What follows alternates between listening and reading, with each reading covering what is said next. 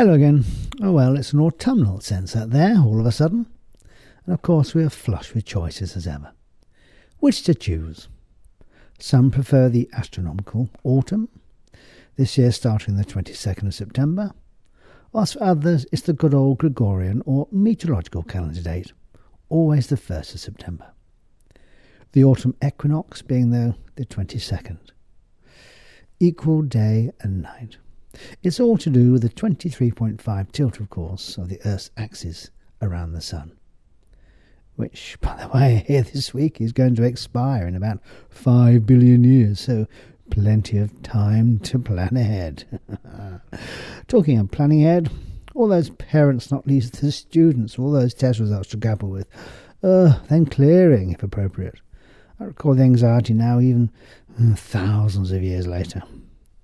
And it's jab time, perhaps, for some. Don't forget the meningitis ACWY jab to give protection against all 4 strains of meningococcal meningitis if you're entering college, further education, university.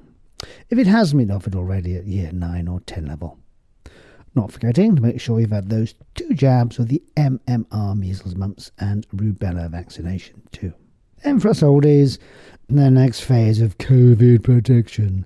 Moderna's 2-in-1 booster, covering both the original Wuhan, remember that one, and latest, Omicron version. The rollout will start a bit later this autumn, more likely the astronomical version, but let's see.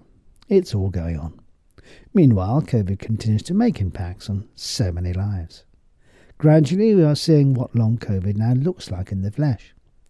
It seems to pick some out almost randomly, within families almost, with ongoing fatigue, shortness of puff, brain fog, flat mood, joint pains, diarrhea or looser stuff often. And although by definitions at 12 weeks post-infection that we sort of plonk that term down, it's not really relevant for many patients.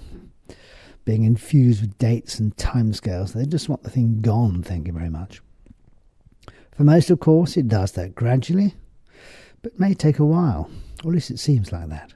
For others, there is a sort of pre-COVID and post-COVID. Somehow their body has been shifted in another direction.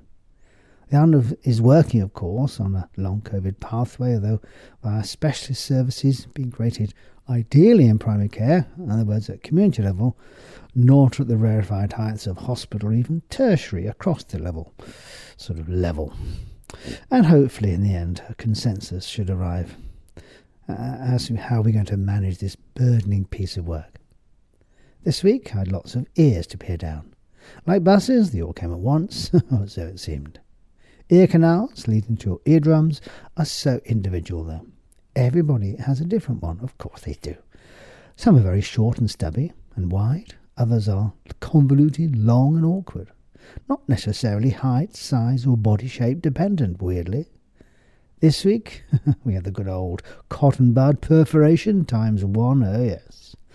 Some little boils in the skin of the canal, painful, swollen, hot and difficult to chew, as the jaw joint is literally at the front of the ear canal.